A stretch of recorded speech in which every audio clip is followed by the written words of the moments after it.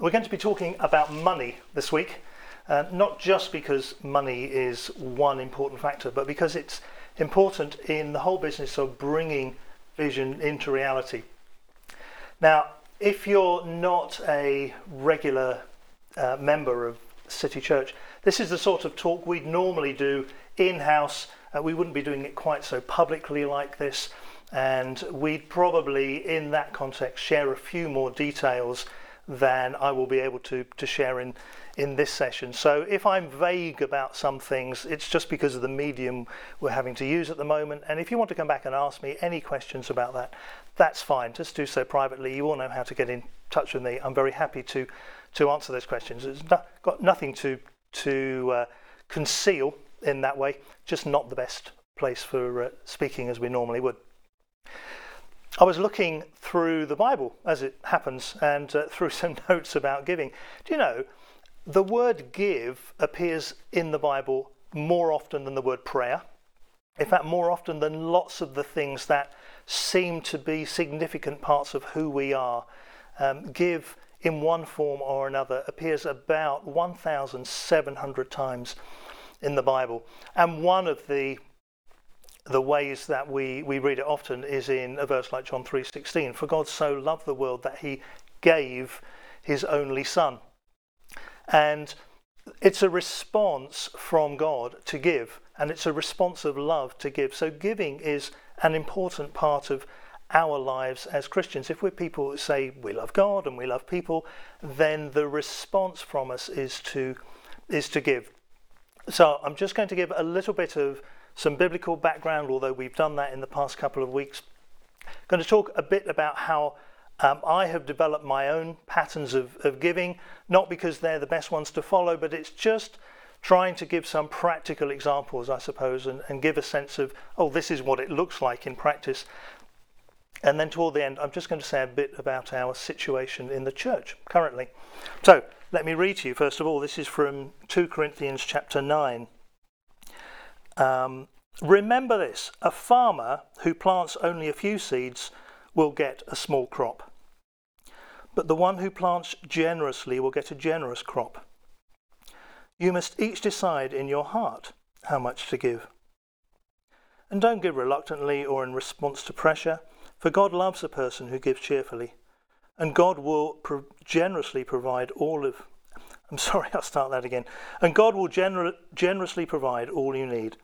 Then you will always have everything you need and plenty left over to share with others, as the scripture says. Now, I think I'll finish there. There's some references there, and you can look at those. And I suggest that really what I'm going to ask you to do is just to think about how much you're giving, practically. It's a good thing to review. It's something that I review pretty regularly. If you're not reviewing it at least annually, I would say then you're not really thinking about what you're doing. You're just doing it out of habit.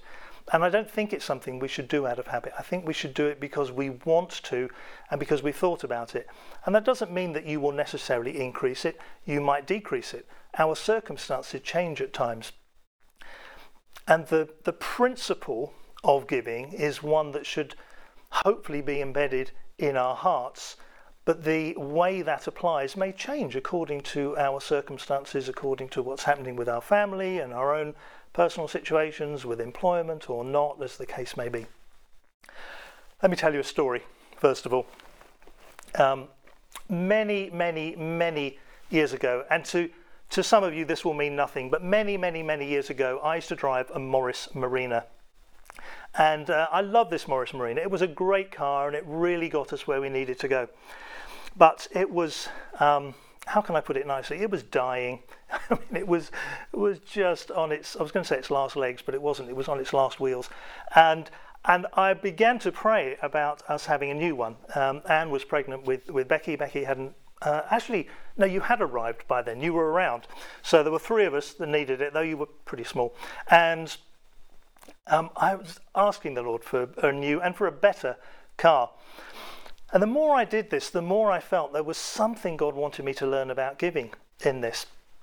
And I just got this idea that I needed to give my car away.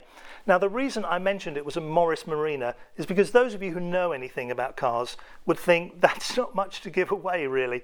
And that's what I said to the Lord. I said, look, if I'm going to give this to somebody, it's not much of a gift. You better show me somebody who really needs this a lot more than I do. I prayed that one morning. Within an hour, I was in a prayer meeting at the River School. I was working there. And somebody was talking about how they needed a car desperately, and I just felt the Lord say, here's somebody who needs it more than you. So I thought, oh wow, he's really serious about this. I've got to give the car away. Now, this was our only form of transport, and I had to get to and from work, and we had to get to where we needed to go, and so on. So I rang Anne. Not on a mobile, because we didn't have mobiles by then, so I had to go to remember those things that used to be attached by a wire and you could pick it up and you couldn't walk around when you were talking to people. Well, I rang her up and I explained how I'd prayed and I explained what had happened and just waited for what she would say, and she said, well, you better give it away then. So I did. I told this person, and it felt great, felt really exciting. Thankfully, that person didn't need it straight away, and they said, oh, well, I'll need it in a few weeks. I'll get in touch if you're serious. And I said, I'm serious, it's yours. That really was an act that somehow in my heart released something, because I had given something that we really needed very badly. We prayed fairly fervently for the next few weeks. And then in that period, at some point, somebody rang me up and said, now we hadn't said anything to anybody about this. We'd not mentioned anything about the fact that we were praying for a new car, let alone that we'd given it away. Somebody rang me up and said, we'd like to give you a car. And they had a company car. They were just about to change it, but they bought the company car. They gave it to us. It was a really, really brilliant car. It was quite new still. It was more than I was praying for and more than I was asking for. And it was available then. We had it within a couple of days, and it was incredible. It was such a beautiful answer to prayer. And what it taught me was that in the act of giving, something happens in our hearts as we release the things that we hold on to, as we let go and we say, Father, this is all yours. I want to be generous with this.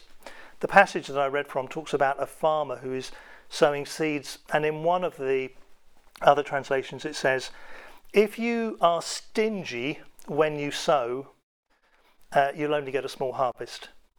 If you are generous when you sow, you'll get a big harvest. And it's strange because I think that particular act paved a way for my family, and actually since then, to see provision in the way of cars in a way that is just extraordinary. And I've got so many stories and instances of cars. And in fact, since then, and that was over 30 years ago, every car that I've had, and I think it's 5 or 6, there's been some miraculous involvement. Even the one I have now, somebody just gave me this enormous gift and said, go and buy yourself a car. And so there's something that happens when we give. And that's really what I want to focus on. The biblical principles are, we give generously, we give freely, we give cheerfully. And that's why I've highlighted those 2 chapters in 2 Corinthians. There are lots and lots and lots of places you can go to learn this. But the question I've asked myself over the years is, how do I put this into practice? What does it look like for me, Graham Coyle, to be somebody who gives in that way?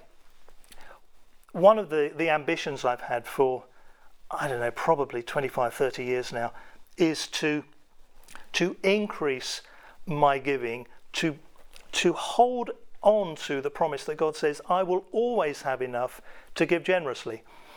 Now, I haven't always worked for situations where I've been able to be paid generously.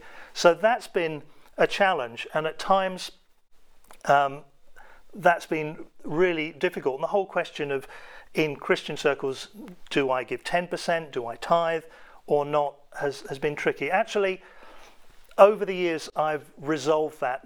As a church, we don't have a particular policy about that. Some churches do. We never have done. And the way I like to think of it is, I see 10% actually as my minimum. because I want to demonstrate that I'm trusting God. It's not a question of trying to compare people, because I have no idea how much people give. I have no idea how much anybody gives in the church. I don't know, and I don't want to know. That's not a helpful thing for me. But for me, I know I want to be able to show I'm trusting God. So I think probably, certainly over the last several years, my giving's been somewhere between 10 and 15, sometimes more than 15%. As a practice, what I do personally is a 10% of my income will go to the church. Not everybody does that. I do. I choose to give 10% to the church. I've got quite a number of reasons for doing that, and I don't have time to go into that right now. But I do that, and then my giving is sometimes outside of the church, sometimes things outside of Christian work, and sometimes to individuals within the church if I know they're in need. And actually we have, as a family, we've set up a fund that we each, so Becky and Tom and Lizzie and Hamish and we pay into that on a monthly basis, and at the end of the year we give that away. It builds up over the year to be several hundreds. I think it gets to around about 1,000 or something over the year, and then we give that away as a family. We decide where we want to give it, and then it enables us to give a bit more. So there's some planning that also goes into our giving. So when we have a gift day in the church, the reason that we tell people ahead of time is so that they can plan, because not everybody has money just sitting around that they can give. People like to plan for these things. Okay, so that just explains a little bit about how I have tried to do that in my own life, how I've tried to put that into practice. What does that actually look like? Finally, let me say something about the church's situation at the moment. We're obviously in a very different position from where we expected to be. If we go back a year, we didn't expect to be here. Obviously, there have been changes in the leadership. The whole change of the pandemic, we expected to be out of it by now and back into a more normal setting. We're changing leadership. We've taken on other responsibilities or extra responsibilities for staffing. We've had extra expenses. We're going about selling this place. And all of those things have had an impact on the budget. And last year we did brilliantly, actually. People were very faithful in the way that they gave, and we met the budget by the end of the year. The projection for this year is actually that we won't do that. We have cut back wherever we can, and we've cut out a lot of the things that we felt we could live without. But we're still somewhere between 10 and 15% short. It's probably 10 to 12 is nearer where it is. As I said earlier, if you want more details, please get in touch with me and I can be more exact with you. And we're asking you simply to review your giving, to look at how you are giving, and if you haven't done that recently, just to look at it and bear in mind what the situation of the church is. We're trusting the Lord, and we know that we'll be able to see his provision. But if you want to know how you can play your part, then ask the Lord. Go back, look at the scriptures. Ask him, what does that mean for me? How am I reviewing my giving? Is it something that I've done and looked at in the past 12 months? And your past 12 months or so may have been very, very difficult. But simply ask and say, Father, what does this look like? We're also having a gift day, and the gift day will be in a couple of months' time. We'll release more details of that, but just let me tell you, if you want to start preparing for that, then please do. Please put some aside so that when we have the gift day, we can all put that in together. There's actually a really good model of how that works in Corinthians as well. Of this passage here is talking about it. Paul's encouraging them to get ready for that. So there you are. There's a few details of giving, of how it's worked for me, and of some of the exciting and crazy stories, and I have a lot more